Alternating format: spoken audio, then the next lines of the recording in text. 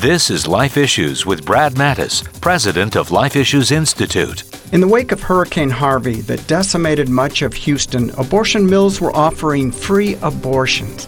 Abby Johnson, the former director of Houston Planned Parenthood, did the same after Katrina.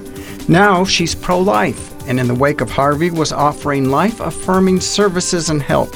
Abby raised money to offer pregnant women critical supplies like diapers, formula, baby food, and wipes.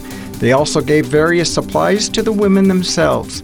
Abby heads a group called And Then There Were None, which works to help abortion industry staff get out of the business of killing and into ethical jobs. The goal is to end abortion from the inside out.